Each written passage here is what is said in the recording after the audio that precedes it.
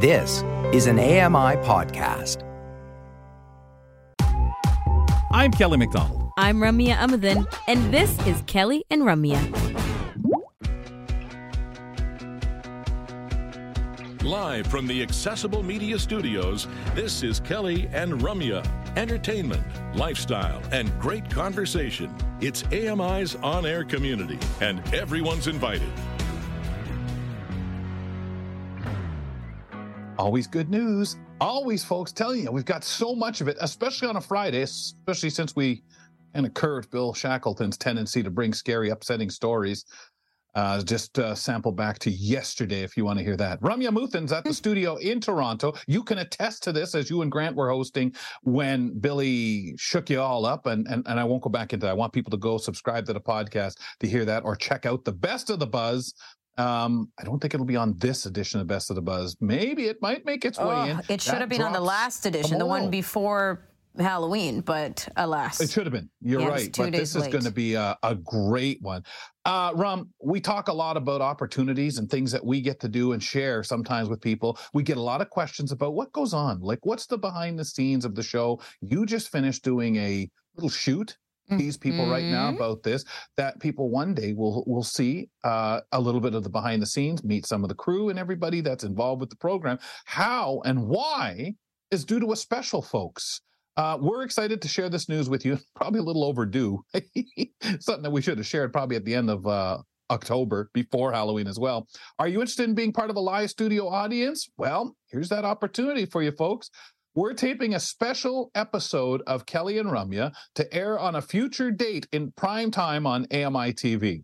We're looking for 50 individuals to be part of that live studio audience on Monday, November 27th.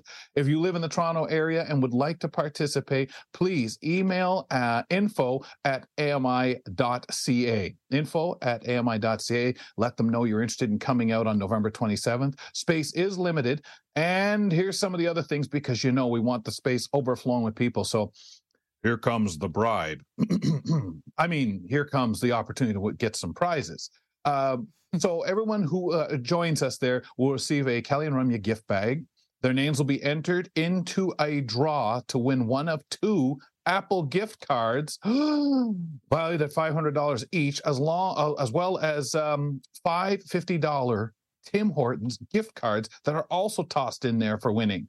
So some awesome prizes. Please do settle in and join us in the live studio audience on the 27th. You have to be part of the audience to receive any of those prizes if your names are drawn. Remember, if you have questions or just want to make sure that you are in that crowd that day, which we'd absolutely love to have you, Grant and Beth are going to be there, and our whole team. And it's going to be lots of fun for you to meet people at this particular event on November 27th. You excited? I am very excited. I think that, it's nice to have a live audience again. I feel like we've been so deprived. Our Christmas kitchen parties and all of these other things that we loved doing because of this exact reason. And now we kind of get to bring it all back. And also, it's special programming, right? It's not just the regular. Obviously, you get the exclusive stuff and the behind the scenes of how the show's put together. But this is a very exclusive opportunity because it's not just the day in, day out show format. Like, we've got a lot of stuff going on. Yeah, let's tease. Some live music. Yep. A little bit of laughter. And of course, I did tease about Grant and Beth being there. What else? Man, actually, I've told too much. Jeez, better shut up. Info@ami.ca if you want to register. Let's take a look at what we've got on this program as we move ahead. There are new smart glasses that play sounds to help people who are blind find objects. John Biehler, you know it. It's Friday. He'll be here with more on that on our app update. The World Series concluded on Wednesday with Texas winning it all. Oh, well. Brock Richardson's going to share his thoughts on the sports update. She's heartbroken, folks. She doesn't even care. And there's more controversy in the audiobook world. Now, this is going to get Ramya up. It's regarding more AI narrated books. Ryan Hooey leads us in that discussion on the Chatty Bookshelf later on in hour 2 on the program. All right. We do this every time the time is about to change. It's kind of that reminder and kind of just something to whine about. Brunch dates and fall colors might be easier to get to this Sunday with an extra hour of rest. Sleep expert Dr. Phyllis Z at Northwestern University School of Medicine says the time change could mess up your internal clock. Things like, attention, being able to have multitasking, for example, which you can normally maybe do, that could be impacted during this transition. Z says having standard time all year round would be better for the body. Your clocks are going to be more aligned with each other, and therefore you're going to decrease your risk of having all these negative, health issues. Z says chronic sleep deprivation can increase levels of stress hormones that boost heart rate and blood pressure, and chemicals that trigger inflammation. I'm Donna Warder. Now let's get you in practice, ladies and gentlemen, for that live studio audience. All together now. There is no point to change the time. There is no point to change the time. Rum, we've gone on about this quite a bit on the show. Yeah, we hate it. Like, you and I are definitely on the same page about this. Just drop it. I'm so sick and tired of hearing about, when New York and when Quebec and when et cetera, et cetera. I just am like, guys, why are we still doing this? Every time we're changing forward or backward, doesn't matter, and we have to coordinate with our friend from the UK, Fern Lellum, it's like, okay, what's happening again? Did you guys change yours? Us? No? Yes? Who's on? Who's off? And that's just a minor problem. But, I mean, come on. We know, especially the opposite, when we skip ahead in the spring, it is terrible for the body, statistically so, physically, emotionally, and we're just so tired. We've outgrown it. We got to get rid of it. A minor problem? I don't know. I don't think the audience wants to look at an empty fern chair sitting there without her because we've screwed up the timing. The thing is, they wouldn't even know, right? No. We've kept it a secret. Well, I don't know. Yeah. I mean, the control room for a gag might say, hey, guys, look at this. Psych. Fill in the segment. I also wonder if it screws up gardening in any way. The plants. How sensitive. Anyway, we could ask that silly question to our gardener, Susan Kerney, in studio with Ramya right now to join us in a couple of moments when we return from the break. What is an herb stripper? That's the real conversation we have with her. And how is it used in the garden? In studio, Sue Kerney, next. Don't miss a minute. Kelly and Ramya will be right back.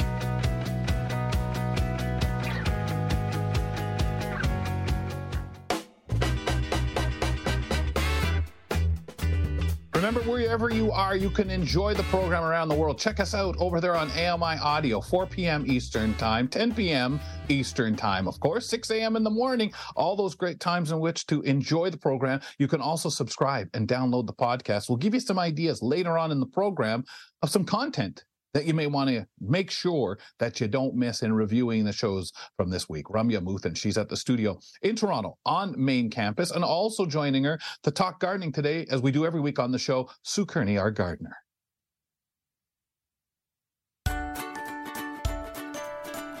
Hello, I'm Susan Kerney. Join me on Kelly and Ramya for the joy of gardening by using touch, taste, scent, and sound. Always wonderful to have you with us, Sue, and nice. And I know you've been loving, especially as we get closer to winter, that opportunity to get out and join Ramya in the studio. So very much appreciate that. And I think we're going to appreciate the conversation. But I asked what I think is a ridiculous question before we went into the break. You ever find, would there be any thought that if we stop changing the time, does that make any adjustment in what one would do in spring or fall regarding their gardens? I mean, plants would adapt. Well, yeah, it can, because remember, if it gets lighter earlier in the morning, and so you have to get up earlier to open up the blinds or the curtains, so your plants, indoor plants, are going to get maximum light, and so that is one thing that will change. And the other thing is that it will get dark earlier, so they're not going to get that sunset between 6 and 8 or 6 and 9 at night. That's going to come between 3:30 and 4 o'clock. That shortens the time and makes our plants sleepy. indoors. So they go to slumber, and that actually the darkening of the days is what makes our leaves come down, along with the cold. So that it does. The light actually does have a lot to do with our garden and how they go to sleep, and how they slumber, and how they wake up in the spring, the early morning sun, the late sun, which helps the crops grow and our flowers bloom longer. Right. Yeah, absolutely. All right, which we had heard that, Rum, that That's the farmers the original. would say Exactly. the original. The reasons for the Yes. time shifts at all, right, is because of this. So it makes sense. But I like the angle of what it means for the indoor plants. Yeah, absolutely. Yeah. I thought, and of course, all those, to borrow a phrase from Charles Barkley, all those knuckleheads in the control room, they thought for sure I was asking a dumb old question. But wow, a lot more to that than I thought. Yeah. Oh, knuckleheads. Anyway. So, let's move into herb strippers and garden gloves today. Yes. I brought in my herb stripper, and now that all the herbs are either frozen in your garden if you didn't get them in on time, or they're drying on racks. So I'm going to show Romeo this. Yes, please. It's a little stripper, and it you put the herbs in those slots. Okay. And so you see at the bottom there's like a slot that is larger. That is for things like your rosemary. On this end, there's, you see the bigger one there, and then it goes up in very tiny gradations. Gets smaller and smaller. Smaller. Right. And the small ones are for little tiny wee. If you're for dill, that's a really good one to strip off the dill. And then you'd have the stem left. And then the next one is down small. That's another really good one for small pieces of mint. It's a very cool thing, and you just put the stem in, and you just run it along the stem, and all the leaves come off and fall into a bowl or whatever you're wanting to put them into. It's very cool. I feel like chefs need this, but here's the thing. Like, there's the shape of this is kind of like a half moon, I guess, Susan. Yes. Or like a pizza crust. Yes. Like a half a pizza, but just the crust, because the outside is kind of the handle where you would hold. Yes, and it's very easy. It's very easy on your hand because of that roundness. Yeah, and and also this is totally dishwasher safe. Oh, you good. can just it's not hollow. Actually, there's no hole, so you can throw it into the dishwasher and just rinse it off. And I find it a wonderful kitchen tool and a garden tool, because I can go out and just take the leaves right off and just cut stems down later on. And I love this tool. When I first heard about it, and I got one, then I started giving them out as gifts. And the slots too, like just to kind of give people an idea, the slots are like little half circles, so it's not dangerous per se. It's not like a blade or a sharp like a knife, so you have to worry about putting your fingers. In fact, like the biggest slot, I can put my pinky into it, and it wouldn't hurt. It doesn't even cut the stems, nor does and it's meant to do that so it doesn't bruise the plant, or us. Yes, absolutely. But I like it as a gadget, and as you said, dishwasher friendly, and also just easy to clean, because there's not like a compartment where things are going into. You don't have to take it apart. And it doesn't come apart at all. No, it's just one piece. Nice, very cool tool. Yeah, I like it. What did you do before it? What did you like? Oh, then you got to use your fingers. Do it manually.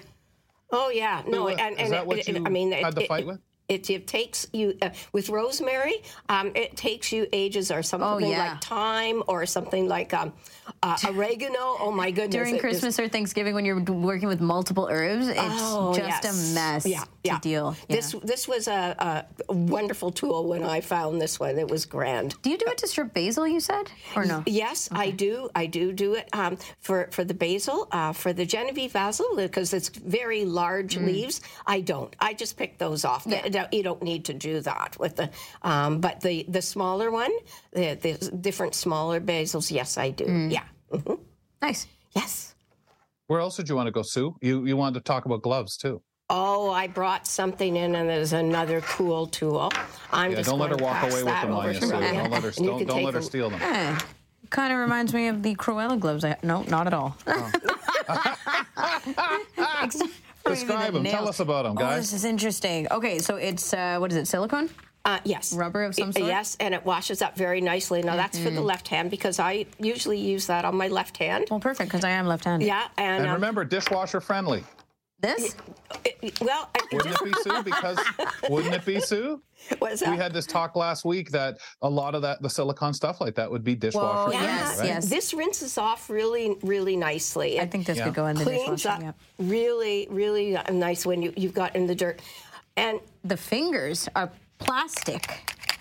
Oh, listen to those. Yes, it's like having fake nails on, except they cover your half a finger. Your entire finger? Oh, half? Your half a finger, Okay. yeah. yes. Okay. And this is for digging in the dirt. They're claws, yeah. Yeah, they're claws. And you can dig in the dirt with these, really, really nice.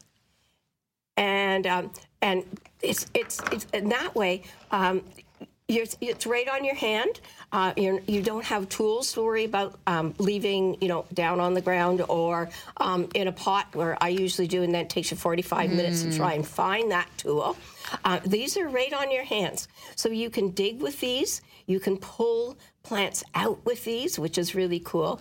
And also, when you're trimming things with sharp scissors, those things on the ends of your fingers stop you from being cut. I've learned that too. It covers works. quite a bit of your fingers. It does, absolutely, yes, right up, quite a ways up your finger. So you're no danger of cutting when you're actually trimming or pruning something. This is really cool. This is a very cool tool too. I use these two tools. I probably use the most in the garden, both indoor and outdoor. And they're small. Like, these are very low-tech tools, but they obviously serve multiple purposes. Absolutely. And the tips, as you said, are curved. The tips of the fingers, like we said, claws, right? Yes. So it's already in the ideal position for digging. Yes. The other question I had for you, though, is that this is a pretty thick plastic. Like, this is a solid plastic. Yes. So as a blind person, do you feel that it takes away from the tactile aspect? I to be only so covered? use that on my left hand. I see. Because you got a left and the right. Yeah. And my right hand I use to guide or to hold another tool. So this you're using in your non-dominant hand? Yes. Okay. And this is just to protect my hand or to dig in the dirt. If I'm digging in the dirt and I know that there's no plant there or there's weeds there, then I do use both hands because I know I touch it before and then I put the gloves on and use it to dig with both hands. And it's really wonderful. It works absolutely wonderfully. Now, this one doesn't go past the wrist, give or take. Can you find models where, if you're got to be elbow deep in gardening or something, that they're longer gloves? I don't know. I've not bought any like that, so I don't really know. That would be a very good idea because then you would keep your arms and everything clean too. But I like to get in the dirt a little bit. Sure, you're going to get dirty anyway. Yeah. And also just a note as well that the thumb itself, it doesn't have the claw on it. No, that's just a rubber finger. No, it doesn't. Yeah. That's for your balance and everything, I guess. And I think the theory, if you have it too much, too high, you start losing some of your maneuverability. You might, and you're still going to get whatever you're wearing, shirt or whatever, messy anyway. It's interesting, Sue, that the items that are most used are sometimes the most straightforward, I don't want to say the cheapest, but the most straightforward item that you find yourself. And I love your manipulation of it because, I don't know, a lot of people may do the same thing, really only want it on one hand. But I guess if you're digging and you can see, you're going to put it on both for the efficiency. Yeah. But I'm sure it doesn't slow you down. Yeah. I guess if you're doing a lot of digging, you can use both gloves. I do, yes. And if it doesn't matter, right? So if you're done, you do it when you're being careful enough or have to dig around and free stuff up, I would imagine, and you'd clear and then use your other hand, the dominant one, to kind of sort things out. Seasonally, if there are different kinds of material for gloves like this, like if you're doing digging in March or April, that's kind of cold. You could wear a very thin pair of thermal gloves underneath this. Underneath, yes, absolutely. So you could. I think that it's made out of this material because it needs to be kept clean. And I wash this in soap and water after, and then spray a little bit of vinegar on it, hang it to dry, and it's ready to go for the next plant. Nice. What do you do if it is cold?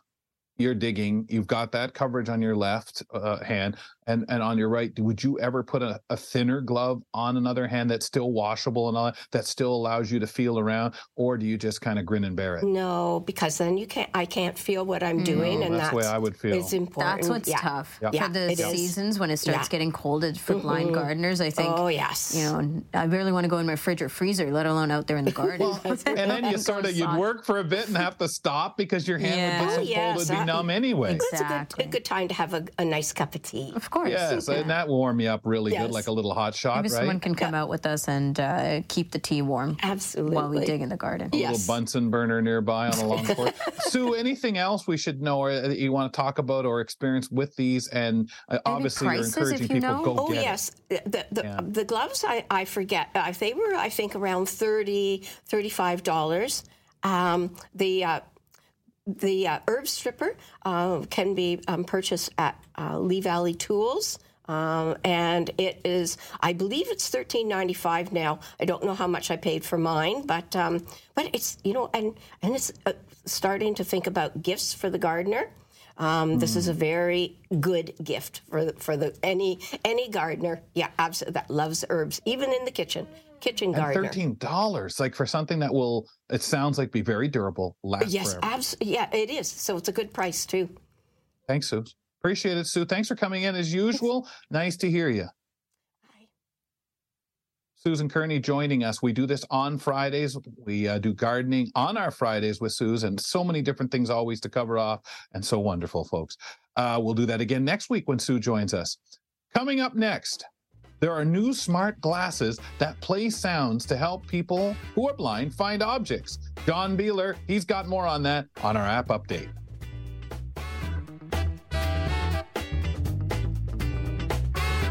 Don't miss a minute. Kelly and Ramya will be right back.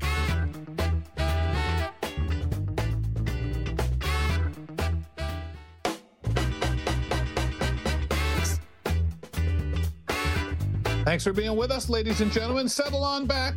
Got another, almost full 2-hour show ahead for you. Having some fun with you on the Friday as we swing open the gateway to your weekend. Over there on the TV side, you can catch us 2 p.m. Eastern live when we do the original show itself, 10 p.m. at night, and 1 a.m. in the morning overnight on AMI TV, of course. And again, subscribe to the podcast when you have that opportunity. Kelly McDonald here at the home studio, London, Ontario, and Ramya Muthan, she's at the studio in Toronto.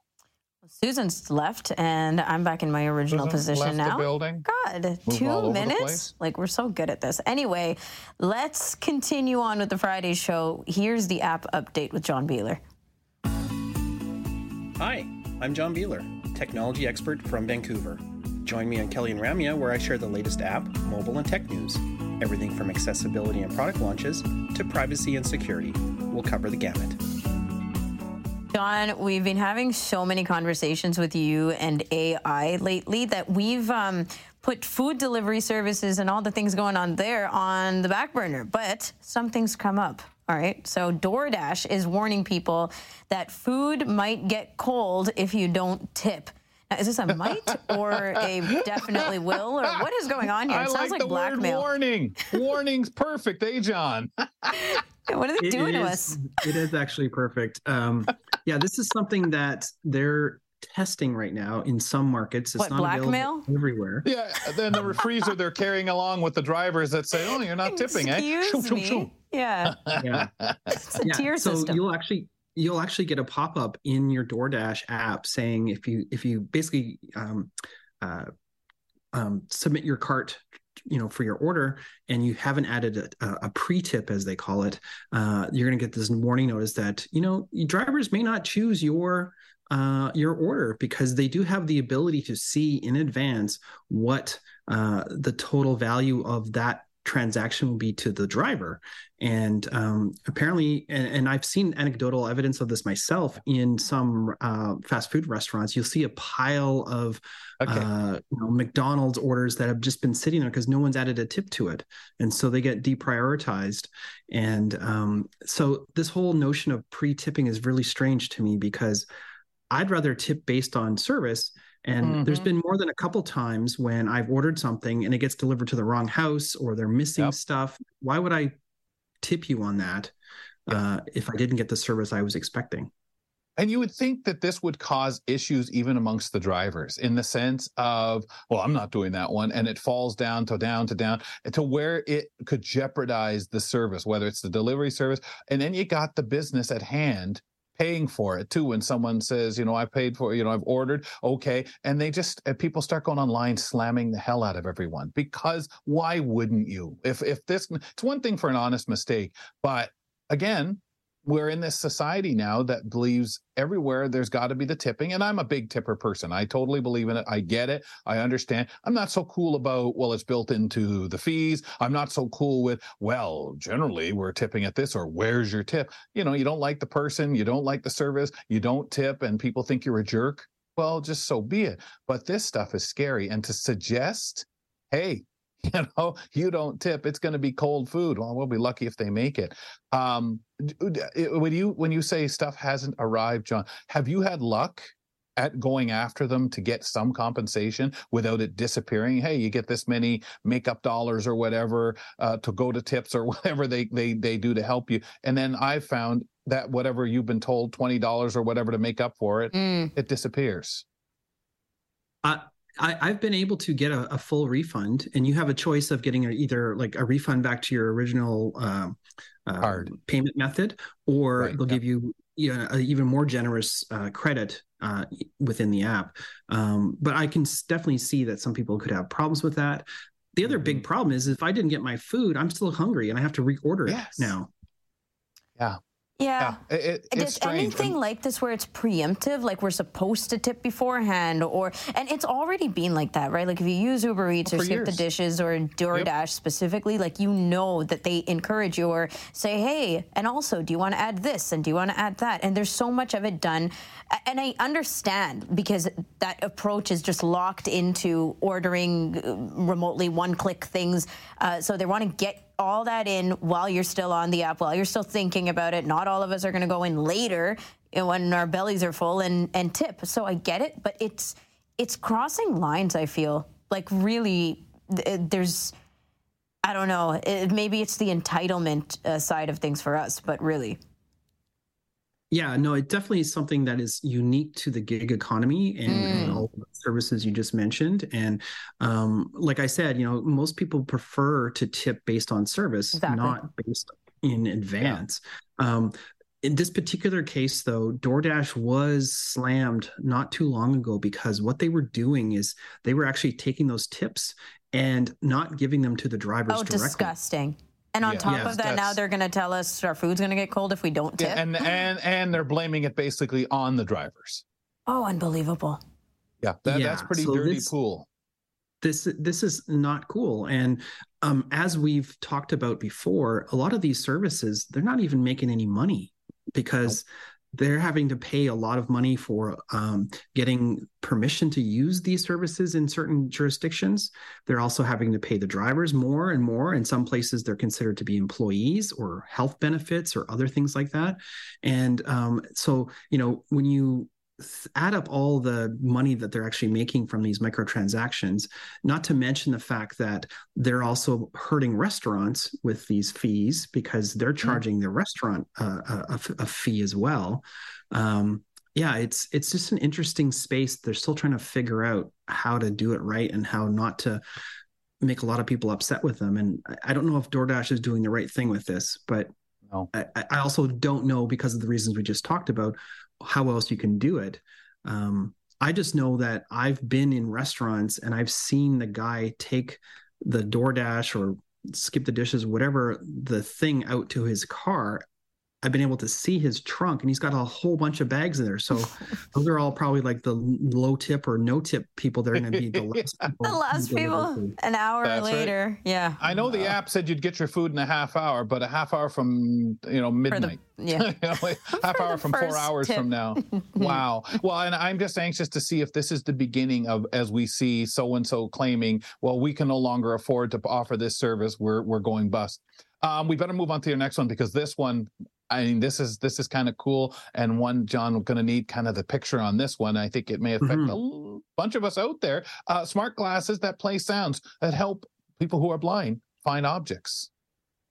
Yeah, this is something from the University of Technology in Sydney, Australia. They've developed some smart glasses that pair with a smartphone app that actually give you kind of like bat-like echolocation functionality using artificial intelligence, augmented reality, and machine learning. So essentially what these glasses are doing is they're scanning your environment that's directly in front of you, identifying those objects, and then depending on the objects, in this particular trial, they've identified 4 objects and they've assigned different sounds to them. And essentially, as a blind or low vision person, you'll be able to get some audible feedback about what's in front of you. As you get closer to it, the sound will get louder. And so you'll be able to basically find things in physical space just with the audible cues and the pairing of the glasses camera with the smartphone app. Okay, so before Amuthan dives in here with her dozen questions, I just want to know the identifying of the sound. Do you have options, choices, or is it stuff that it, like Ramya's coffee mug there, her AMI, her Kelly and Ramya cup? I know that's what you've got to have in front of you, Ram. Anyway, yeah, I know. So to identify that, to know that that's the item on the table, or whatever else she might have, if she walked up to the table, do you assign that sound to said item, or is it based on what it's made of, John, and all that already through the AI already decided? They haven't shared how that works yet, but I think the long-term goal with this is that it'll be basically giving you feedback, not unlike a text message tone, as you get closer to items. And, as they develop the app, the app will probably tell you what the object is. So you won't have to guess by sound. You'll know that you're approaching the coffee mug, or you're approaching the banana, or whatever is in front of you. It'll tell you. And presumably you can probably assign sounds to like familiar we items do with beacons and such. Mm-hmm. Yeah. And would it place it so that if Ramya's sitting there or walks up to that desk and it's off to the left just a little bit, I'm assuming you would have that stereo sound kind of location like we do in movies, watching a movie or whatever. The echolocation, as you move closer to it, it'll get louder, or the sound will appear or repeat faster. So it's like that homing in sound as you get closer to objects, and presumably banana, as you get closer to the... and I wonder if it'll do like spatial sound, because if you move your head with the Apple spatial sound, whatever object it's the playing binaural from, and such. Go ahead. I'm curious about so we're using our device's camera essentially, right? So we're holding on to something that is going to take us to this object, whatever. I'm wondering how much practical use is going to come out of this for, big things, small things, stuff on tables, cutlery, drinks so we don't spill them. There's just a variety of things that are possible for identification purposes, but in practicality, what are we going to use these things for? And I'm always curious about that. Yeah, exactly. Yeah, exactly. Well, I think the intent with this study is to use the glasses that have a camera in them. Mm-hmm. So like the IR glasses and such. Yeah. Yeah, so it's what you're seeing, and it does make sense because if I'm just looking around my kitchen right now, there's a lot of stuff in here, and I could just imagine it'd be like banana, mug, coffee machine, like all these things would be overwhelming. So presumably you might have to have either someone help you or some kind of learning thing where you teach it the objects that you care near, about. far kind of thing, or size, or so that it doesn't keep picking up the refrigerator or the or the microwave. But also, so, sorry, Ramya. The other cool thing about this technology is because it's using machine learning, you could just say, direct me to the coffee maker. Exactly. And it would also learn your space too, wouldn't it? Well, that's assuming that you're using it for familiar spaces, right? That's the other thing. Oh, like for sure. If I know my organized mess, but I don't know your organized mess, so what's the experience difference going to be like when I come to your kitchen versus mine? It's got to be for the bigger of, like you said about Ira glasses, instead of having the person, maybe it is for more of the orientation. Bigger of like I go into a living room and it can, similar to things that we're familiar with already, like using Be My AI to describe a setting for us, or using what's that other one? Seeing AI to tell us what we're looking at and things like that, except it's doing it in real time and with audio cues. Yeah.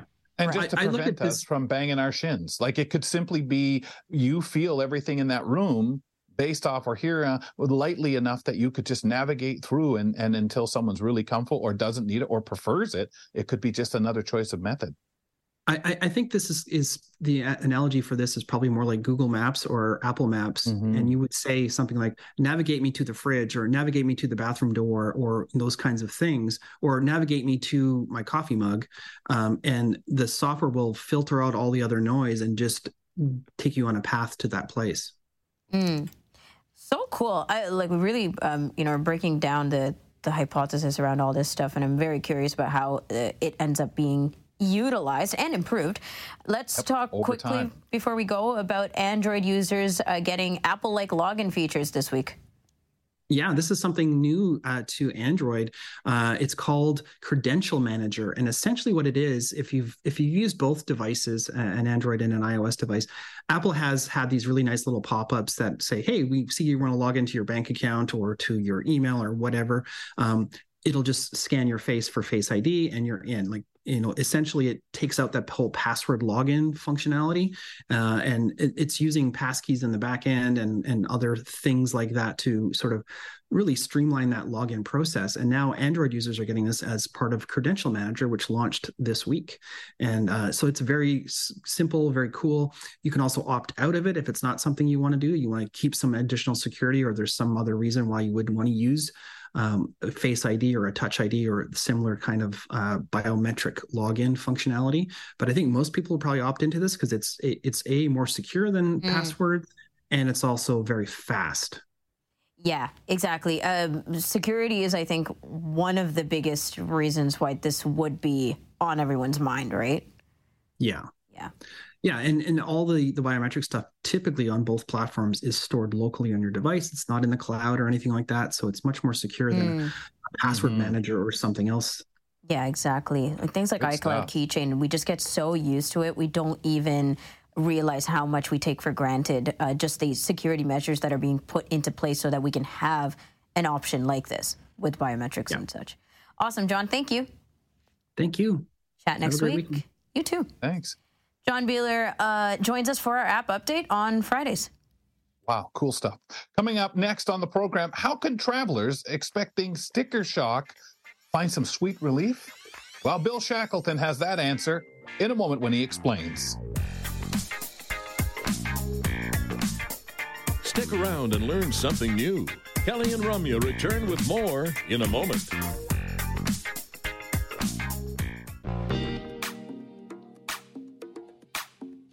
I wonder if I fall under the same mandates as the contributors here. What? Happy Friday, right? Can't bring on anything to talk about that kind of of course. We want to keep that frame of mind, right? We have to set the example. I have to go back to mentioning the podcast for people to check out the Best of the Buzz yesterday, because Ramya is still traumatized from the Best of the Buzz yesterday. But Billy, as we bring Bill Shackleton on from his home, who is our host for the for the Buzz, also the host of the Best of the Buzz, which you can find on your podcast platform. Bill, we're supposed to be cautious today and stay with the happy, smiley things, right? And I think we will. I mean, I purposefully or not, we're going to stay with the travel and the Florence thing, and a couple wedding on the Eiffel Tower, which is, nice. What can I say? It's great. That's those happy, smiley things. Yep. Okay. I wonder how often that happens. But let's get to that. Yeah. Let's get to that one. Yeah, let's do you're starting with the travel, right? With sticker shock or what? Yes. Why travelers expecting sticker shock could see sweet deals instead. So basically dining out is more expensive than ever. The cost of gasoline is rising, and the price of airfare and the price of hotels has kept pace. Wrong, according to the article from Associated Press. Airfare prices declined by 13% between September 22 and 2000 and 2023. This is in the U.S. But interestingly enough, traveling internationally, airfares have gone up, but lodging over the past 2 years, between 2019 and 2022 has basically fluctuated or stayed the same. But really what this means is that even though airfares have gone up, in some cases, in the US they haven't, they've declined, but you can still get a good deal in a hotel because they have fluctuated or kept pace. So you really never know. And I think it shows the quirkiness of the travel industry right now is if you know, a lot of people, oh, airfares have gone up, I'm not going to go anywhere.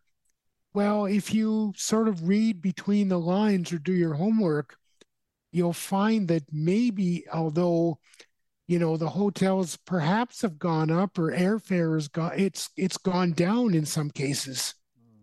There's always going to be the specials, the last minute. Is. But I have to wonder when we are. A lot of the concern, obviously, is trying to make back money. So many people lost jobs. So many, the industry, so much of the travel industry really took it on the chops when people weren't staying in hotels or they had to employ more people for cleaning and so on.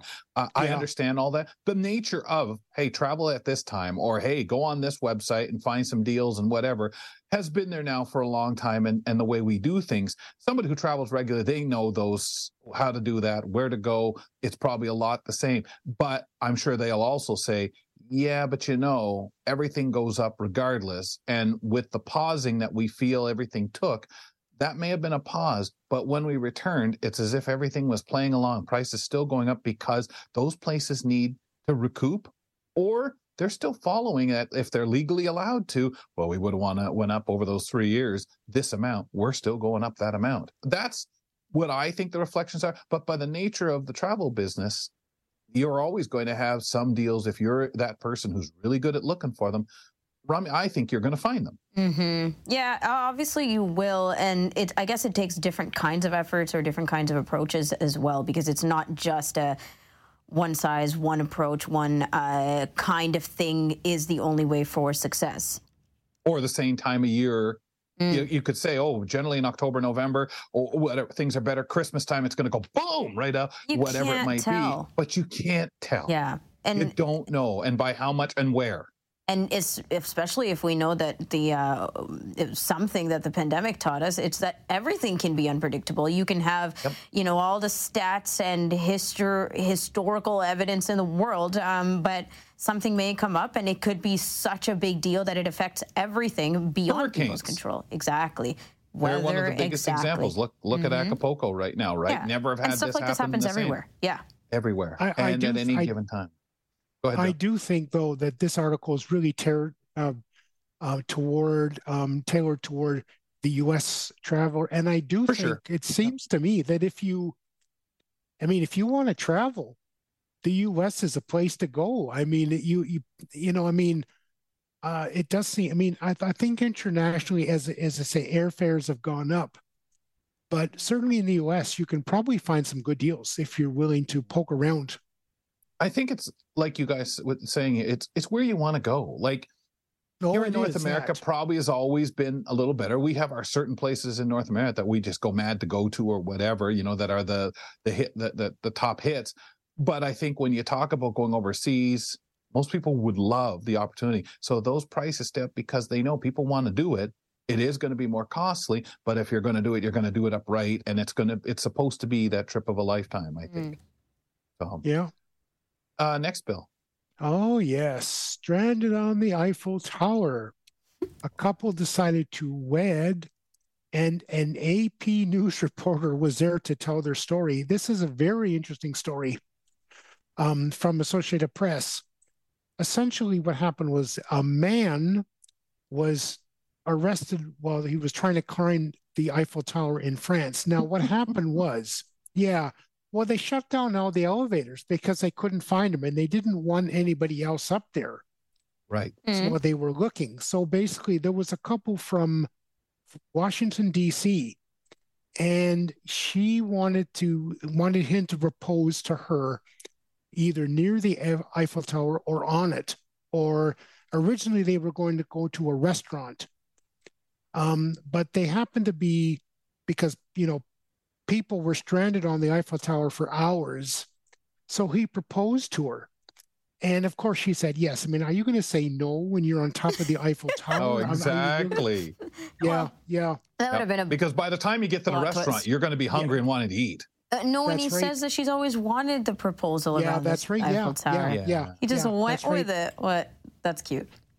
I think it, and it's like, but here's the interesting story. The AP News reporter had a close call because he was at a garden party and the police had to evacuate because of a security risk. So, I mean, that guy was, oh boy, what can I say? I was evacuated from a garden party and now I get stuck on the Eiffel Tower. I mean, I wonder what's next? Exactly. Oh my goodness, what a day you're having. I wonder how many proposals or marriages actually happen up there.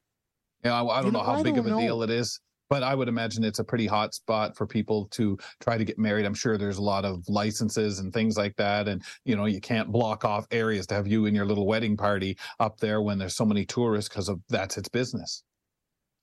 Well, what about, I wonder how many people propose to sit at the CN Tower. It's a kind of thing where it could be at the CN Tower or the Empire State Building where you're stranded, and who knows, Yeah, well, I would imagine like those areas when you think of certain places, and we know Paris is the city of lights and all that jazz. Yeah, there must be so many different locations that people want as that backdrop, and I think that's interesting. We may have to pitch that around for JJ and get him to kind of look at different places that are the top where people propose or try to get married at. That'd be interesting because of backdrop, the venue, the history of the place and its reputation. That's an interesting thing to kind of wonder and ponder.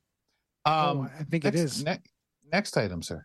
Visitors will be allowed in the Florence Chapel. Secret room might contain Michelangelo's drawings. Now, this is in 1975, and this is, if you're an artist, or if you are, you might be interested in this.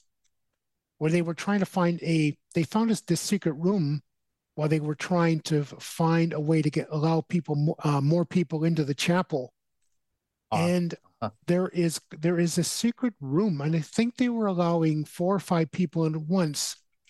It is a 13 I think by 10-foot room, and there are some paintings on the wall which some scholars believe are Michelangelo's, and maybe some scholars believe they're not. But the allure of this thing, I mean, if you're into that sort of thing, are they or not? I mean, to think that it was, 1975, this room they've only found it then. So how do you, I find it kind of interesting. I find it neat when you hear that, eh? They only found this room then in this space, but we're talking mammoth places. Of course, it's a mammoth place. Yeah. How could it be missed? It's like, I mean, I know a lot of history buffs, or like you say, maybe the artists, the people who would really want to see and feel like you're being let in on something, especially when we talk a person's process, right? Yes. And their mind, right? Hey, this is where they were. This is where they came up with. This is where this song was written, or whatever it might be.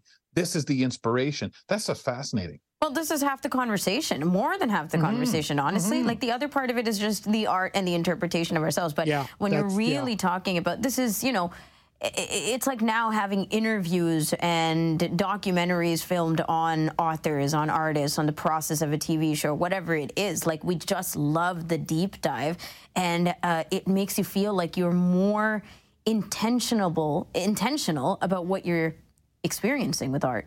Knowledgeable, right? And you understand it more, especially things from the past where we don't know what was going on. Like, we could sit here and say, I decided to write this when, and we just finished reading our Stephen King book, which had a lot of the stuff fresh to us about COVID. So those certain little moments about masks, about this, about that, during that time, or when it first started, and we believed this, and we knew in 5 years we'll know so much more, or think totally different. Our knowledge will be just, it'll be so different. And we know that, but when someone reminds you and you snap back to that time, but this is a time we weren't even there. And what was he thinking?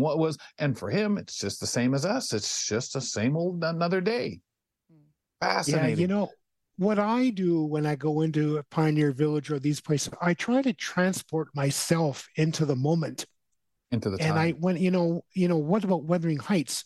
How would Heathcliff, how would he treat a blind person?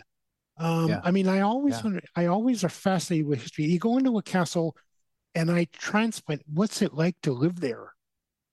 What would Especially it be when like as a blind? you wouldn't have heard planes. You wouldn't have even just to think there's so many areas you go to a Pioneer Village and you still hear, and like, yeah, but it's not the same because back then everything would have sounded, there would have been more trees, no this, no that, like more. It's so, when you put yourself in that position, and it's not possible to know. It's like going to, New York City without cars on the road. Yet it could be so busy in old London or New York. Bill, the control room gang found a little item for us: 5 to 10 proposals a day on the Eiffel Tower. 5 to 10 of them. Thanks, guys, for that. That's fascinating. And you really think about it, guys. Like, wow. And not a surprise, but I would love to know about what are the top 5 destinations like that. Shaq, we'll talk to you next Wednesday, pal. All right. We'll talk later. And remember, ladies and gentlemen, the Best of the Buzz drops this weekend as it does it on the first Saturday of every month. Find that on your favorite podcast platform. Bill Shackleton will be back with us next week for The Buzz beginning on Wednesday. In our next hour of our program, let's get the conversations from the past week on Cut for Time. We'll get into some things there. Also, there's more controversy in the audiobook world. We'll find out about the with narrated books and AI and narrated books. Ryan Hooey has that for you. Up next, the World Series concluded on Wednesday with Texas winning it all. Brock Richardson arrives with his sports update. We'll be right back. Keep it here for more of Kelly and Ramya on AMI TV.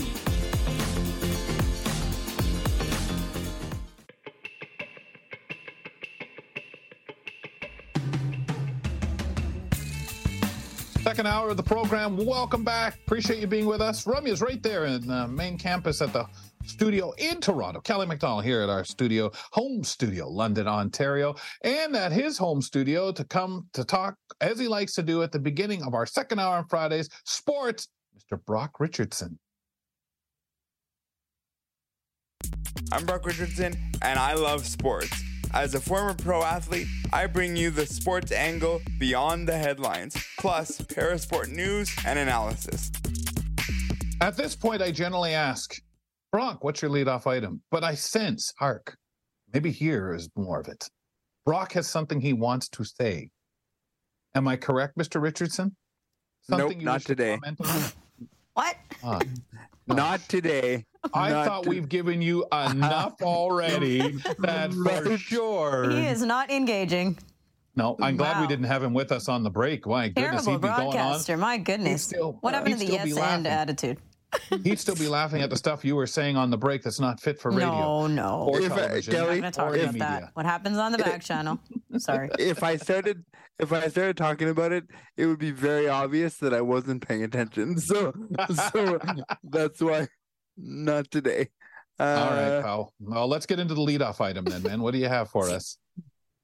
So today I wanted to chat, and I usually bring you guys a story or something that's been going on, but today I wanted to talk about the Toronto Raptors. The Toronto Raptors sit here and they are 2 wins and 4 losses. They've lost to the Portland Trail Blazers, and they've lost twice to the Philadelphia 76ers, and they lost once to the Chicago Bulls. If we look at this, first of all, they should have won against the Portland Trail Blazers. That should have been a win. Then they should have won against the Chicago Bulls, in my opinion. The way that game just totally, things were happening, referees were involved, not going to get into that. This is a team that should have been 4-4 as we sit here. Sure, you gave 2 away to Philadelphia. I can live with that. But I think what we're looking at now is this is a team under Darko Rajakovic who is learning systems, who is doing the right things, and they're playing really, really good for some portions of most of their games. However, what we need to see now is putting it all together and saying we need to see this all together, like we saw with Milwaukee, where they basically blew the doors off them and said, yeah, we're just going to come in here and beat you guys up, no problem. And then they fall to Philadelphia. So for me, this is an inconsistent Toronto Raptors team, but The one thing you and I talked about, Kelly, offline was the back-to-backs, and I know you have some strong feelings on this, so I'll let you run with this one.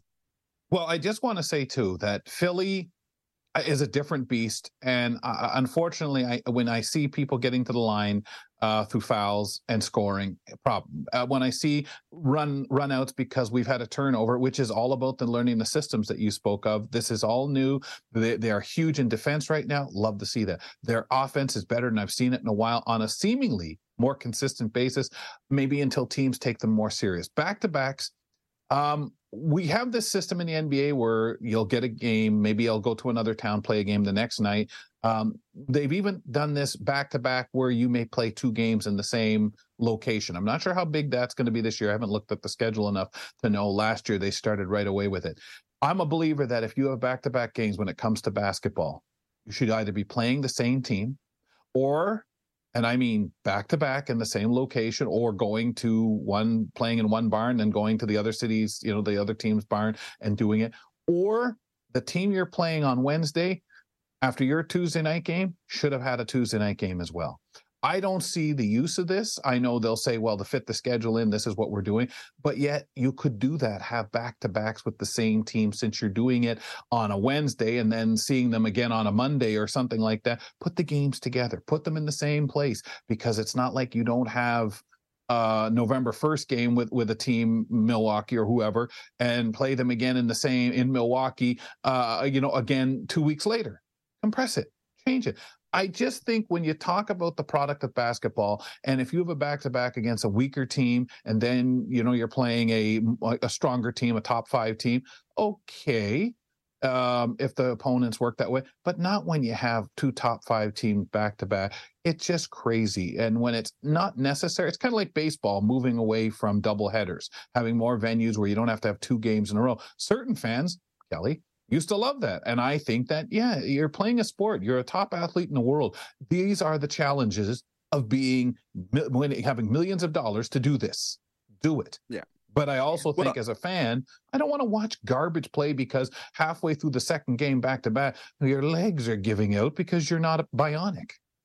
Why am I finding out, at the beginning of the game, that Philadelphia didn't play since Sunday, and the Toronto Raptors are coming off of a back-to-back? When I heard that the other night, I was just like, this is ridiculous. This is it's not even a comparable of, they had one night off. No, they had essentially half a week off before we had that's not appropriate. Well, people are going to get upset about resting people. I paid money to see so-and-so. How come he's not playing? We're resting him. Well, you know what? Why worry about that, folks, when we have these lame back-to-back games where you're watching a game that is so terrible because one of the teams played last night and got into town at 5 o'clock in the morning and has another game to play. So, yeah, that's the way I see it, Mr. Richardson. I agree. Mr. Richardson, I want to talk about NHL a little bit. You have some significant thoughts about the backup goaltending situation in Toronto. What are those thoughts? This is something that really bothers me, and it's not just Toronto, but it's seemingly Toronto seems to be this team that says, we're going to run with both of our goalies, Ilya Samsonov and Joseph Woll, and that's what we're going to do, and we're going to do this until we're blue in the face. And to me, this is kind of ridiculous. I understand the fact that you're going to get your backup goaltender to play, 20, 25 games in a season. I get that. But this whole back and forth is ridiculous. It's not helping the Toronto Maple Leafs because you're throwing Ilya Samsonov in a game last night against Boston. Didn't look too bad, but wasn't great. Then, this whole back and forth just bothers me. To me, it's pick one and let that person have the net, because there's nothing worse than you have the net one night and then you got to sit and go back. Let them have a little bit of the feel and get on a rhythm with the team, as opposed to doing this tennis game of back and forth. Pick one and move on. And I agree. I obviously it's a team who hasn't, when they don't know, but I don't know how you can know. And we were going back to this, what you were saying with Raptors. Last year, we saw a lot of guys sit on the bench that now they're having to use, and we're seeing them get a chance to get better, to be better in real game activity. And I think that's the way. Ideally, you have an idea of who your starter is and who your backup is, even though you've got to make sure to run your backup out there, of course. I struggle with it, Brock, because goaltenders are at such a premium in the NHL. There's just not enough people, not enough goaltenders to go around. And quality goaltenders is another subject altogether. Yeah. Baseball. Sorry, let's go to baseball. Let's talk a little World Series. Could you bring us up to speed on this World Series, which has terrible numbers, I might add, by the way, folks, between the Texas Rangers and Arizona Diamondbacks? Yeah, it's over. The Texas Rangers have won the game, and I have to be honest with you, I got a feel for Arizona Diamondbacks starting pitcher Zach Gallen, who literally threw 7 innings of no-hit baseball, and then the bullpen came in and just totally puked it up on them. I mean, this was a team that really most people would have said, yeah, they shouldn't have really been there, and that's all well and good. But guess what? At the end of the day, they were there, and they deserved to be there. I felt bad for their starting pitcher. I got to shout out Texas Rangers player Mitch Garver, who did some filling in for Adolis Garcia, who was outstanding and right in the thick of it, and really did an amazing job. And then Corey Seager, what can you say about the MVP, the guy who won the MVP? So the Texas Rangers, deservedly so, win this World Series, and they're going to come back next year and be guns a-blazing yet again, because most of this team stays how they are. Yeah. I get tired of the whole, well, yeah, but that Arizona had no business being there. Yes, folks, but funny enough, you know what? What? They were. And that's all to it. It's timing, and that's just the way it is. Rocky, I want to bring up curling because the season's begun and Canada's participating in the Pan-Continental Cup. So tell us how things are going there. Yes, so we are in the latter stages of this tournament. We have Team Canada, 2 Team Canadas, a men's, a women's side. On the men's side, we have Brad Gushu. On the women's side, we have Carrie Anderson and her rink. I got to be honest with you and tell you that Carrie Anderson and her rink look this week like they were a bit tired, and they had 4 wins and 3 losses through the round robin. They're playing against the United States and going to play for the bronze medal. They lost to Korea in a semifinal game, 8-4, which they didn't look very good at all. So this is early season. I expect Carrie Anderson to be right where she needs to be and be there when the time comes for the season and the season of championships, which will come up with the Scotties Tournament of Hearts and the World Championships and things like that. But kind of a tough start for her. On the men's side, we're looking at Brad Gushu, who had a really solid record of 5-1 in the round robin and rolled through the semifinal against the United States and is going to be going on to the gold medal game, which you can catch tomorrow afternoon at 3 p.m. Eastern time, 6 p.m. Eastern time, 3 p.m. Pacific time. And you have to catch that online because it is a streamed event. It's not on conventional television. Top 5 teams get an automatic berth into the World Championships next season. What's your thoughts on this? I understand you have to draw a line somewhere. You have to say, we're going to do this and we're going to do that. Both Canada's obviously have made it through. That's fine. But it's tough for these countries who say, yeah, we qualified, but yet we may not be the team that represents the country. For me, it's a tough one because it's like, why do we send our people back to the national championships and let those people fight it out when you could say, in my mind, Carrie Anderson and Brad Gushu for Canada are the 2 best teams in Canada, no doubt. But the quality of play in Canada and international is very tough. So the likelihood of you coming back and representing in your spot is not as easy as it may seem. Some countries do, allow their people to, go and participate. But in a depth field like Canada, United States, Sweden, Russia, when they're allowed to play, those are the depths of field that it's like, you may not see the same team that qualified. And it's very, very hard for me to stomach. And I've been on both ends of it, guys, where it's like, yeah, we wanted to qualify. We did qualify, but maybe we didn't make it. Well, the government, when you come to funding, they look at the team that qualified, not the team that's going and representing. Wow, that could be real tight, real tough. Brock, and really a heartbreaker when you think about it, all the work that people put into it, and they may not be on that roster come Olympics time or whatever. Thanks, pal. Thank you. Brock Richardson hits us with the latest sports update from him. We do this on Fridays here on the program. Please join us next Friday when he returns to the program. Up next, There's more controversy in the audiobook world regarding AI narrated books. This should be a great conversation, presided over by Ryan Hooey with the Chatty Bookshelf. Don't go away. There's more great conversation with Kelly and Ramya right around the corner.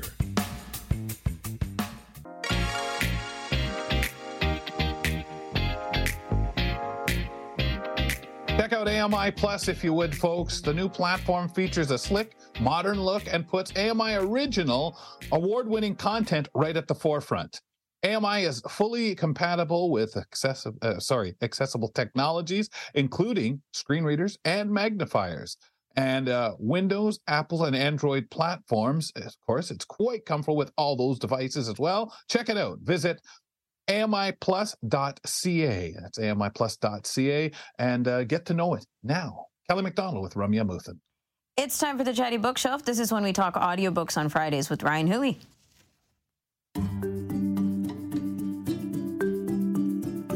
Who knew an entire library could fit inside your pocket? I'm Ryan Hooey. This is the Chatty Bookshelf, where we talk audiobook trends, news, and author interviews. Ryan, we're in November now. How's it going? How's it going for audiobooks? And what do you want to tell us? Hey guys, thanks for having me back. Yeah, I can't believe it's November already. Yeah. Halloween is, I don't want to say long past, but done and over with. And you know what? We might be about a week early on this, but guys, check out those reposts and social media posts from all publishers, audiobook wholesalers and everything, because we're getting into the big season where it's American Thanksgiving and Black Friday. So those sales are going to be pumping out. I would say probably by about Thursday of next week, just to get you on the bus and going hard on them. So take a look and see what you like, because I see Audible already has one going. It's audible.com, not audible.ca, but I know that that one's going to be coming out very, very soon for all you Audible lovers out there. So where is that place, Ryan? If you at this time of the year were asked to go sit there at a publisher or, publishing house, which one would you pick now that you feel is that leader when it comes to audiobooks out there? Is it one of the publishing houses? Where would you go to sit in those boardrooms and listen to them plan out what this big season is going to be like? Oh, wow. Do I have to pick one publisher? Because there's no. Choose the big three, probably, HarperCollins, Penguin Audio, Hashtag Audio. There's just to make a few out there. There's Graphic Audio as well. They got some really good things going on, and that 3D sound stuff that they had for Halloween really made me consider them making that jump into the big boys. But publisher wise, I think I'd do that. I think I would love to hear what they're talking about author wise, narrator wise, but you can't discount audiobooks.com or Audible or some of the other ones, maybe even the Project Gutenberg people that we're going to be talking about here in a bit too. But I think that might be where I start and where I get to really look at what sales they got coming out, what they're pushing forward, because they would even probably have the secrets to, hey, we're just doing this book, we're looking to release it in this time frame. What do you guys think? And I think I'd have some really good feedback or really good insights into that as well.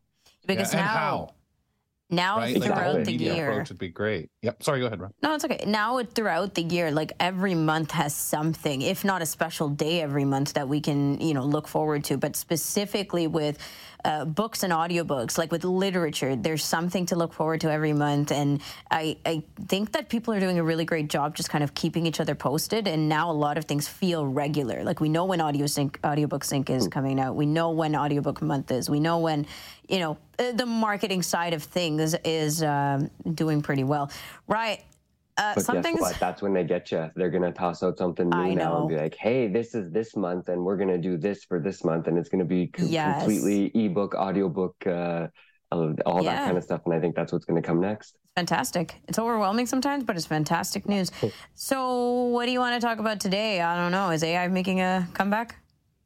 A comeback? I think it's more of it's come faster than we would have thought. So I don't know that you're going to be able to tell robot from human in this next story. It's really interesting because what's happening now is with Project Gutenberg, which is an online website that houses about 60 to 75,000 ebooks.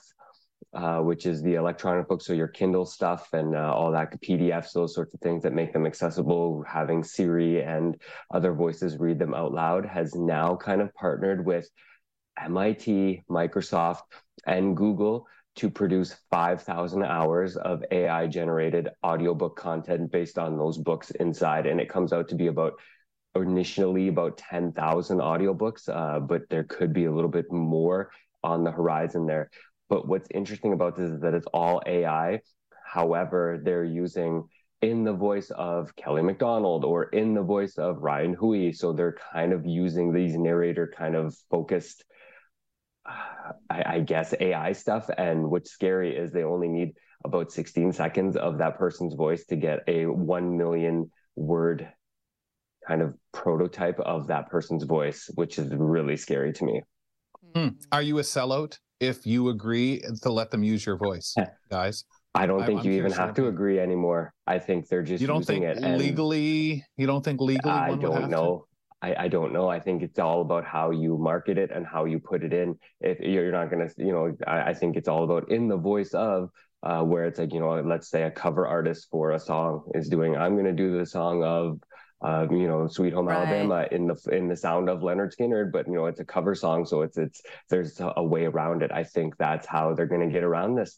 And what's really interesting is the way that they've put this into focus is they're using this for research. So we're not marketing out, we're researching to say, what are the benefits, what are the drawbacks, what are the this and that of AI narration. But I think the question should we be using it at all? Because hardworking people are doing this, and yes, I understand we're going to put out so many more books so much more quickly, but I don't know that this is the way to do it. And the tagline of this at the end of it is, we plan to do all 65,000 books in the Gutenberg library. So it's like, don't tell me it's for research when you plan to do it all, because I don't think that's what's happening here. If it's sort of a research or a jump into, don't you think you'd only do a select few? And they're marketing it as, there's something for everybody, from Edgar Allan Poe all the way to the Bernstein Bears. So you're marketing it to kids and all the way up to all those, I guess, the classics, right?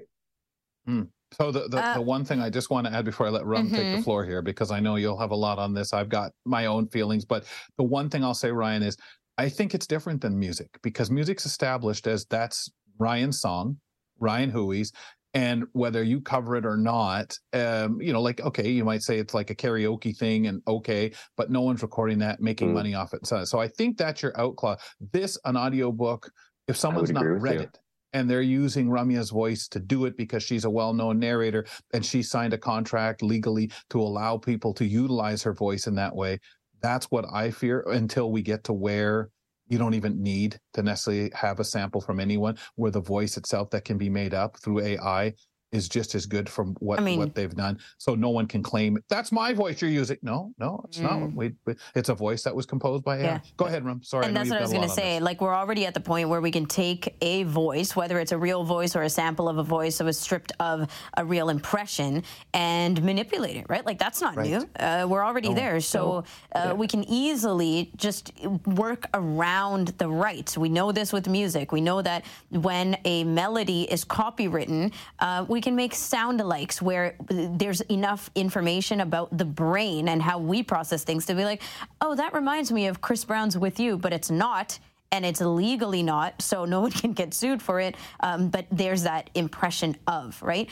And honestly, this is a bigger conversation just about art and rights and who owns and who should own and all of these things. But going back to the particular thing about AI and narration, one thing that I'm trying to get myself on board with is holding both arguments. So the first argument is what you're saying, if human narration is valued, it's impressive, there's so much work that's gone into it. We, historically have gotten to this place. It's taken so long, right? And now we're talking about payment and all of these other things. Like, why are we just dismissing humans altogether? That's one thing. But the other thing is, Ryan, synth audio narration is not new either. We have so much synthetic audio just to, again, contribute to wide distribution of ebooks turned audio, right? So ebooks are more available. Right. We want the audio of this. So synth audio is something we can use. Like you go on the Sela collection, something's not available in human narration, you can get it in synth audio. Ugh, nobody wants that, but whatever. And now the other way that we can think about this is that synth audio is improving. So not just that it's, the one side of it, of course, of the spectrum is that human narration is potentially going to become obsolete. But the other side is, okay, really though, synthetic audio has improved drastically thanks to AI. I'm not sure if we're ever going to strike a balance, honestly. No, and I think there's a couple of things to consider here too. Is when do the publishers get involved? If you're air quotes stealing money from the publishers because they have Kelly McDonald signed to a deal, and they get their big lawyers involved. And then the other thing is when you look at TikTok now, and we'll go back to the music industry quickly with this. You can use X amount of seconds of a Britney Spears song before you get to use before you get sued, and that's what I think they're doing. Where it's like we only need 16 seconds of someone's voice, so you're toying with that gray area where it's before you get the copyright. And there was the game Wordle. There's that song. There used to be the song game Hurdle or whatever, and they did that before. You only use a certain amount of seconds, and then you don't have to pay for the song, and you could use any song you wanted. And I think that's where this comes into play as well, where we're only using, let's say, 10 to 15 seconds of Ryan Hooey's voice, and now we're getting a 1 million word vocabulary out of it. That's how we're getting around it. And we didn't steal it. We didn't go into their private things. There's so many ways to argue around the fair use of people's voices. And that's why I'm saying we're going to eventually get to a point, we're already there pretty much, where is it even possible to argue against this? Is it possible to sue or to say, hey, this is unfair use of my voice? Because it's out there already, right? Like all of us here, our voices are out there already. I think you're right on the level, Rum, of how we talked about how long we've had narration. We've had books, and we laugh at some of the Daisy books. Who are you? We laugh, but there was never a means to make that stuff better. Now you have an industry where people are spending money, where the publishers, everybody has the money to do this stuff, where celebrities are on board and so on. But when you think about it, it's such a blip in time that we've had these narrators because, like you said, Rum, we don't need a human. We're basically bridging the gap, and AI is just taking it there. Yeah, we can create it, and you have an audience who is not familiar. Their view is, if I pay for something, I don't care if it's a synth voice. I'm not endearing to so-and-so narrator because I haven't spent my life listening. This has been a great 10 years having these voices that I'm listening to. But hey, if I can get more access to more books, those of us who are print restricted, who say, sky's the limit, no more of this, there's only 10% of the books in the world, less than that, folks, that are available. You now could get 80% of the books in the world in different voices. You, in time, will be able to choose. I want it to sound like, I want it read by a female. I want it to sound like someone with this accent. I control it. Oh, absolutely. And accents that you're comfortable with, languages that you wanted in. That's we just within have 5 to years. Find our footing again. As with everything, humans have to find our footing again in this industry. And it may not be what it looks like right now. It may not be what it was 10 years ago, but we will adapt. I believe that. It's just where the industry will call for us to, because most of us would rather, most normal people who just want to read a book, I'm sorry, they're not as interested. This isn't acting. This isn't watching Brad Pitt. This is a voice to them as far as they know. And that the average person is only interested in hearing the book and not having to read it. So, and it's all out there, like you guys said, so it's like, and I wonder now the marketing of it, are we going to see let's say To Kill a Mockingbird read by AI, or is there going to be some sort of something on there where it dignifies? I have you can't tell, so would they have to? Favorite. I have my favorite Jaws voices or voiceover. We all have our favorites that you choose. As soon as you get your phone, you pick it. This is already out there as well. Us choosing our own synthesizers, us making our own decisions on what we want our voices to sound like. So yeah, we're just tiptoeing around all these things because they're not as big yet, but they are going to just continue getting bigger because AI is just sweeping through this, right? And I think they're just going to slide right into it, just like when I check out Crave movies, and the Crave movies have more synth voices reading the description than human. Nobody's crying about it. Nobody's saying enough. I'm sure narrators that were doing it are speaking up saying, hey, but the average person is only interested, and there are far more average people who are just more interested in saying, oh, that's even more books. Look at all these audiobooks I can download for this price. And when you know I just have to buy the system as a publisher, create it, feed it in, and it's done with. I don't have to hire that idiot Kelly to come in here and take up my studio time. All that stuff versus convenience. Of course, we're going to go convenience. Majority of it. us. And then what happens with the strike, right? If you don't have to worry about any striking because the AI is not going to strike. There's not going to be and you're not stealing anything, right? You're still going to sell the books. The writer is still going to get the money. Oh yeah, there's the only thing you're cutting out is studio time, technician time, reader time, and you're still going to need editing just to be sure for a while until you actually get egotistical enough AI's going to get good at that, and then we won't need it. And the thing that boggles my mind is like, they're saying Roman numerals as I, so it's like, oh, Roman I instead of Roman 1, and that's the AI is not quite there, but once it gets it's machine there, learning. then you're not in 10 minutes it will be. Yeah, exactly. Yeah. All it needs to do is pull from old audiobooks anyways and see how the narrator did it. Just copycat that. Ryan, thank you so much. We gotta go. We're completely out of time, but this is a riveting conversation. Thank you. Take care, guys. Have a good weekend. Thanks, pal. A lot to think about when we have these AI discussions, and every time we come in here with more context and more learnings. But Ryan will be back next week. We'll see what's in store on the Chatty Bookshelf then. Incredibly behind the 8 ball on that if you're a narrator. It's actually frightening. It's sad. Of course it is. It just seems like we had narrators' legitimacy in audiobooks for a whole hour. Coming up next on the program, let's revisit and weigh in on conversations from the past week on Cut for Time when we return with more on Kelly and Ramya. It's fun, insightful, and inclusive. Kelly and Ramya return in a minute.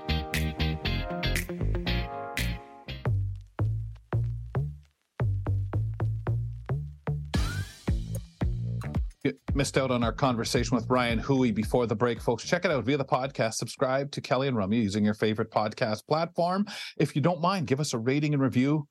I think we upset him, but it happens that way. But we know where Ryan stands. We upset ourselves all the time. Yeah. Well, you feel bad for the potential narrators out there, but on the other hand, on the horizon, infinite amounts of books available to us. No more 10%, maybe 85, 95% of the books will be accessible. That is the spectrum. Yeah. Oh, we welcome also to join us Grant Hardy, who's also been shaken up by that last conversation and AI overall. But Grant, we'll save that for another day. Let's get to what we've got here since Ramya made us late in the last segment, woeing and crying. Oh, the crying that went on. This is your cut for time, Grant. You can swap over and start talking AI. Yeah, you could just switch or leap off of whatever your subject is here, which we'll get to in a few moments, and suddenly include AI. Ramya is going to start us off as we look at some of the segments from the past week, and I'll hand it to you, Ram. Okay. We're going back to Wednesday's show. Greg David joined us to talk about the untimely passing of Matthew Perry. He played Chandler in Friends, and we talked about Friends. Here he is touching on some of the cast members' story of getting on the show.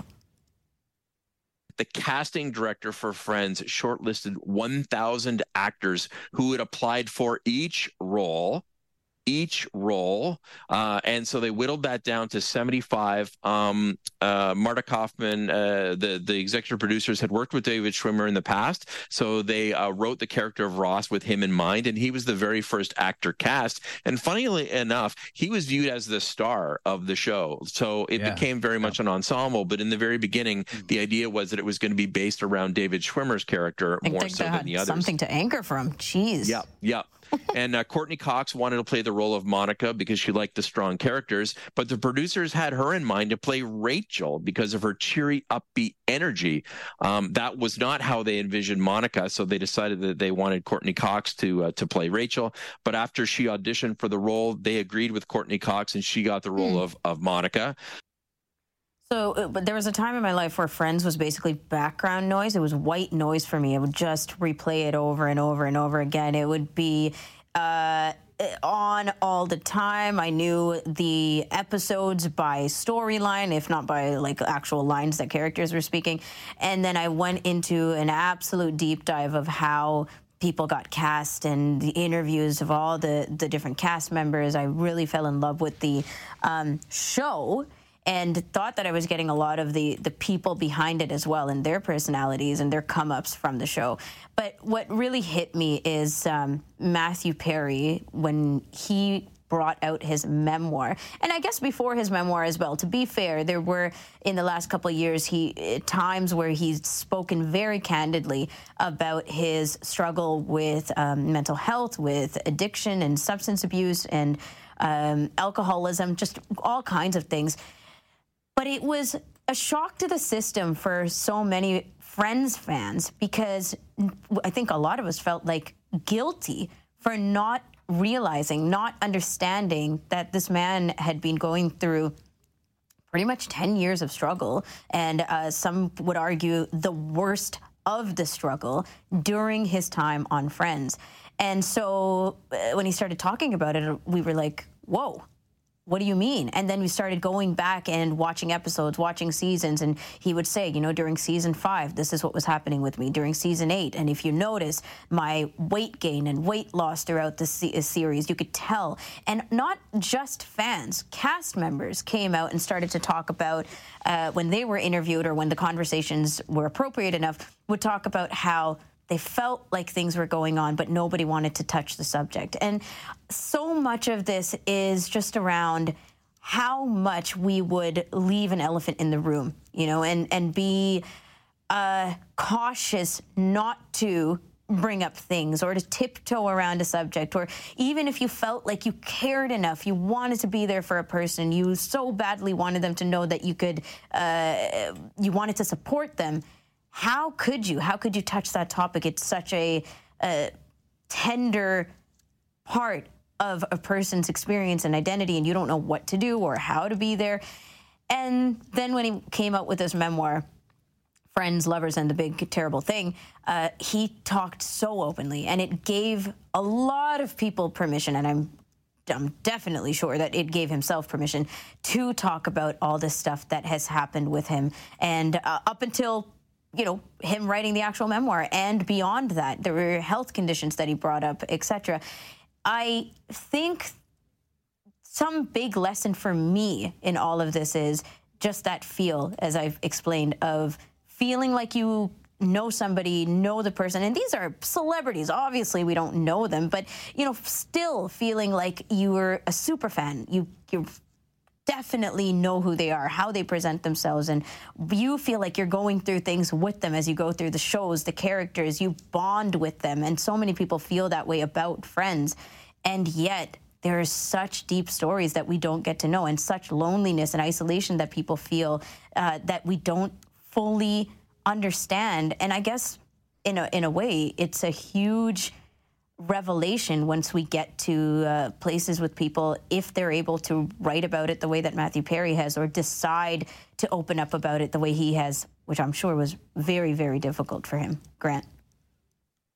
Yeah, there's a lot of suffering in the world. There really is. And I think with a lot of these shows, I'll be honest, Friends is a show I've been meaning to watch because I just love the style of sitcom. So because I haven't watched it, I may be a little off in terms of my facts. But essentially, you watch a sitcom like this, especially something, where the character the person plays is very close to their real life, kind of, like Seinfeld, let's say, where the character is literally a comedian.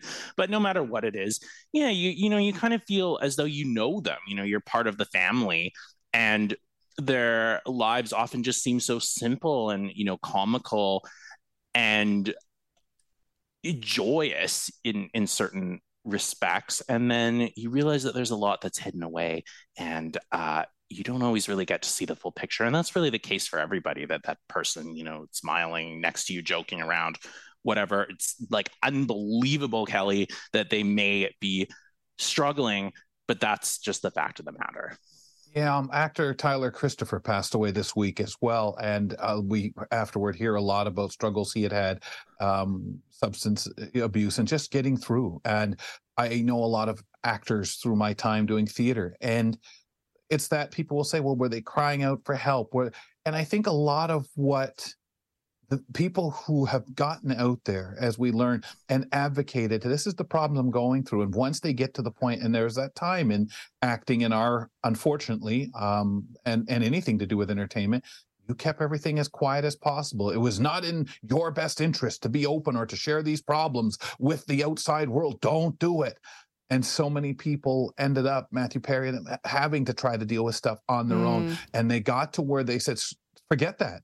I got to help other people because that helps me. And I think for those of us who cannot reach out to have helped or supported, even if we heard about this before, or any other people struggling who are open enough to say so, what they're basically wanting us to do, I would think, is help the people we can reach, the people in our world.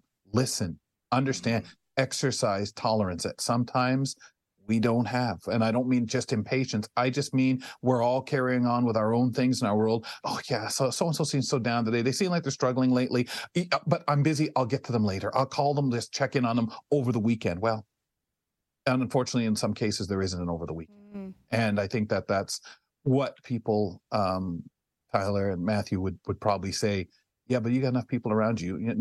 I may not know you. You may not be able to reach me. Help somebody else. Sticking with our show on Wednesday, ladies and gentlemen, we spoke with Toronto student Sterling Wan about his project. This is amazing because it was part of the recent Canada-wide science fair. And here he is explaining a bit more.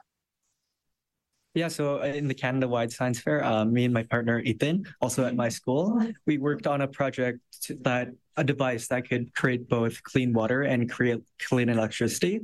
So it was sort of a 2-in-1 system that allowed water to evaporate and made that water into clean water. Oh, this is brilliant. Why this project?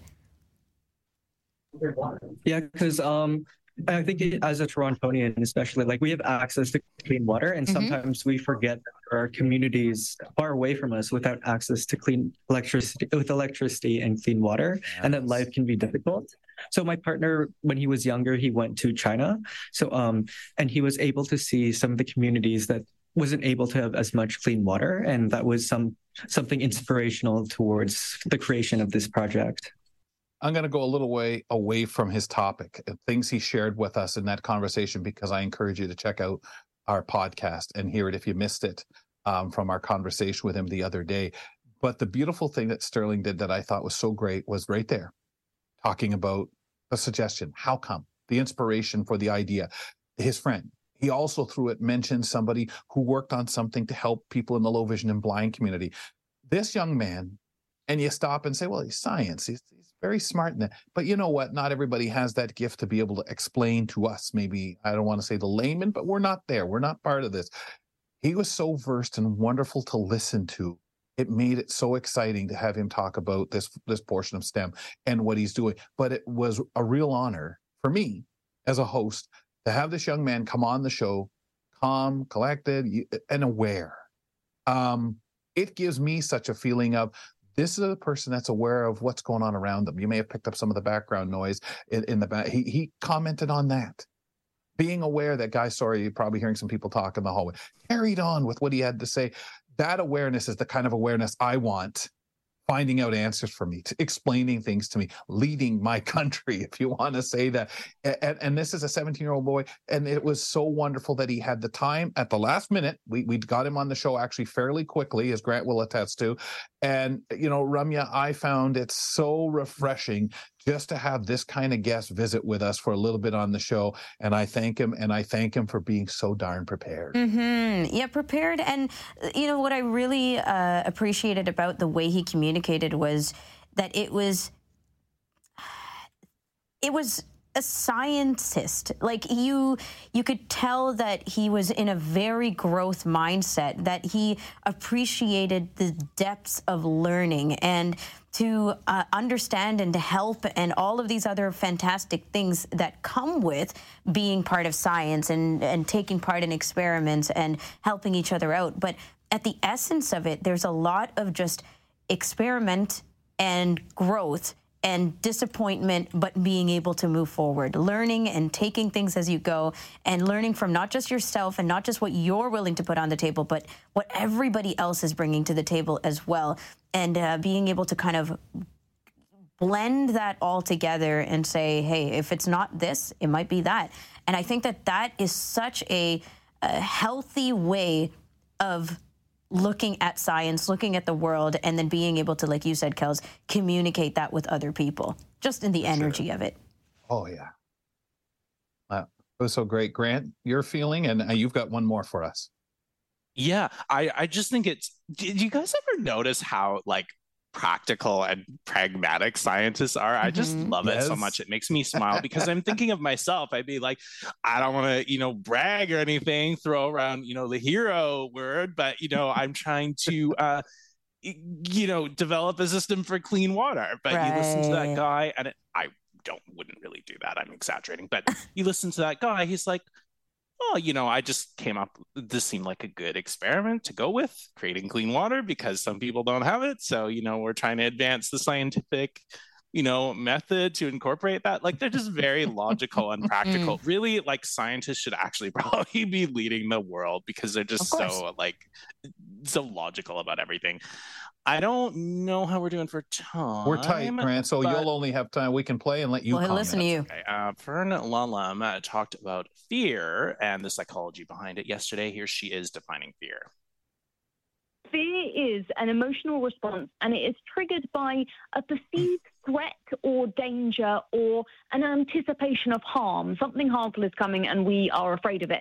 So it can manifest itself in various ways and in various different levels of intensity. Sometimes it's really bad, sometimes it's not so bad, we can handle it.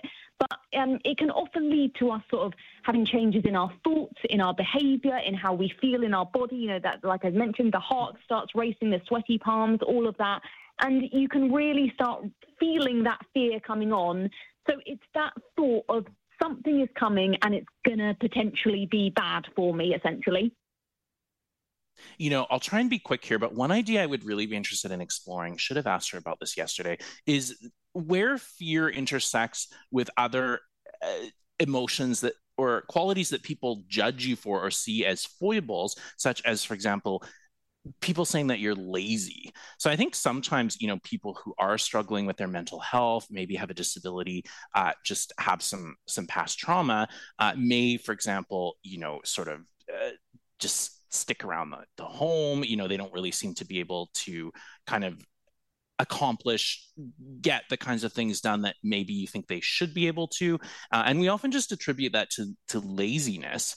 But I wonder if we really delved into it, whether it be less laziness and more about this really powerful magnet of like fear that is like, I could, try and go out, I could try and do this, but I'm just remembering like some of these terrible things that, happened to the past. And, this fear is sort of like gluing me, to where I am. But it's easier to be sort of more chill and attribute this to like laziness or just sort of lack of motivation. So I kind of wonder whether a lot of people have that trauma reinforced by having people tell them over and over that they're lazy, not motivated, when in fact it's fear that's the driver and they're not getting the help that would be appropriate. Yeah, I think about that with the Henry Winkler item that we had on the show the other day during the roundtable, where he was told by his parents basically that he was dumb dog, and how low you feel as a person.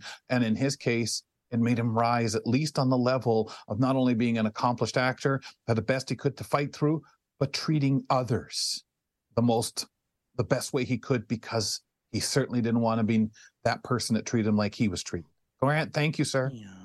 Have a wonderful weekend, guys. Thank you. Thank you, sir. We'll talk to you on Monday on the program. Grant Hardy joining us, Ramya and I, for Cut for Time. We do this every Friday. Check out what we've been talking about via the podcast. Subscribe. You can listen to this podcast segments or the complete Kelly and Ramya podcast with the audio vanity card. And if you don't mind, give us a rating and review. We'll tell you what's coming up on AMI TV and audio over the weekend. We have our closing moment and more after this. We'll be back with more of Kelly and Ramya after this short break.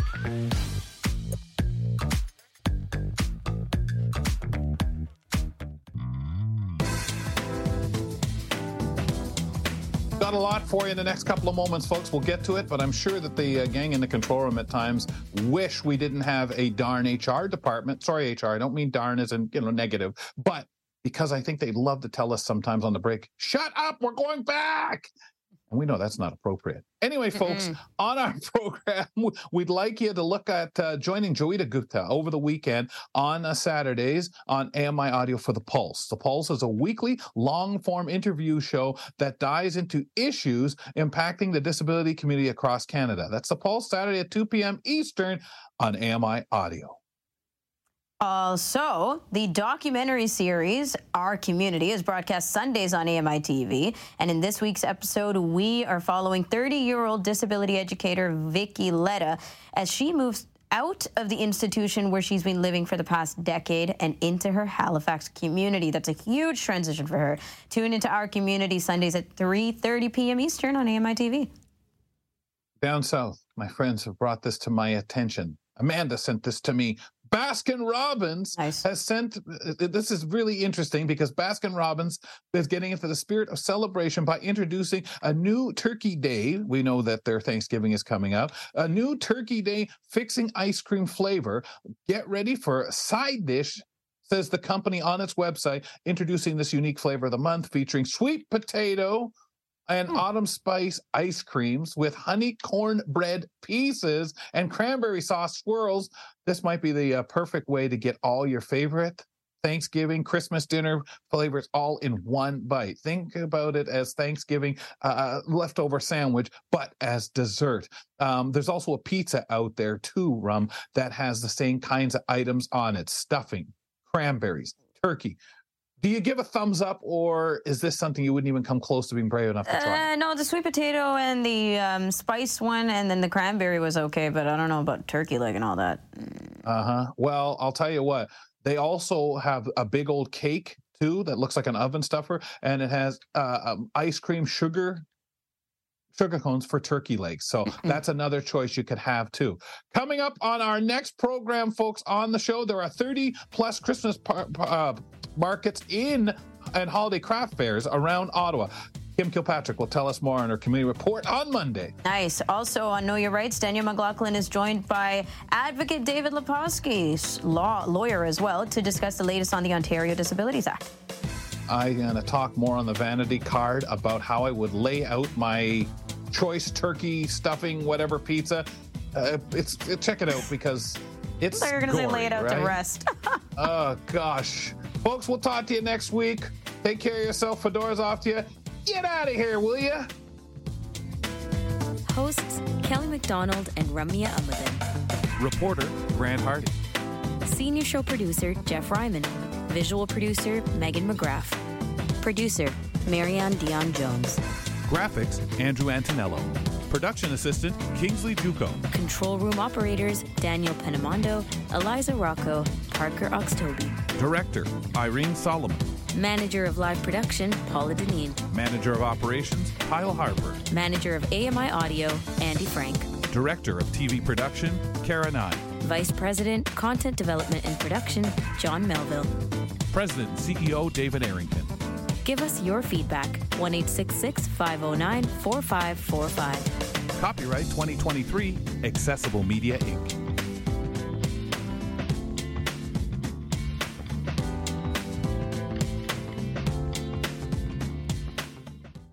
So as we had the conversation to wrap the show on Thanksgiving ice cream with all the trimmings mixed in, right? And pizza, I always giggle at when anyone says, hey, would you try? No. Ugh. So it's the reaction of either maybe you got this when you were a kid. If you said, oh, that would be all right. What? And all the other kids start teasing it. You'd like that. And laughing and jeering at you. So maybe you decide nowadays, no, I'm not going to be so quick to react. I personally feel it's a gut reaction. Your mind goes to the taste in your mouth as it goes in, then lands in your stomach and how you feel, and just the overall feel. And, of course, we always talk texture now. I used to think that was a blind thing, that people didn't quite get texture, but now so many people talk of texture. Oh, I don't like the feel of that. So, of course, going into the concept, are you mixing in mashed potatoes, dressing, stuffing, whatever you call it, folks, with cranberries, turkey, and some of the other things? Got to have the taste of the sage for me. That really does it. But I kind of feel that ice cream may be a bit more believable. But me being a non-chili eater, I'm the same way. But if you were to say, hey, how would this chocolate chili go? Oh, wait. First, I'm thinking beans and chocolate. Forget. But I think of the sweetness of Boston baked beans. Any other chili, no. Even though I don't necessarily mind the smell of it and can't really understand, since chili is filled with things that I do eat, why I don't. But I digress. To me, I think of Little Caesar stuffed crust pizza. And are you putting potato and gravy mixed in with stuffing in that? You don't want the pizza to be too dry. So all these things that you think about when yet you eat all of it. Anyway, you're just putting it on a base of dough, cooking it. Now, again, I like my big chunks of turkey. I don't think that would go over too well. I don't think anyone would say a turkey that big, and I certainly wouldn't want to be eating ice cream and, hey, there's a chunk of meat in here. Even though we do talk sweet and savory. Kind of funny, right? Because, again, I go back to, as your brain is calculating, figuring, tasting in your mouth, and the landing in your stomach and how you're going to feel later. All that first gut reaction, literally. Happy eating. Join me every couple weeks for the Outdoors with Lawrence Gunther podcast, where we learn about outdoor tech and tips. Plus, we look at news affecting the environment. AMI's Outdoors with Lawrence Gunther is available from your favorite podcast provider.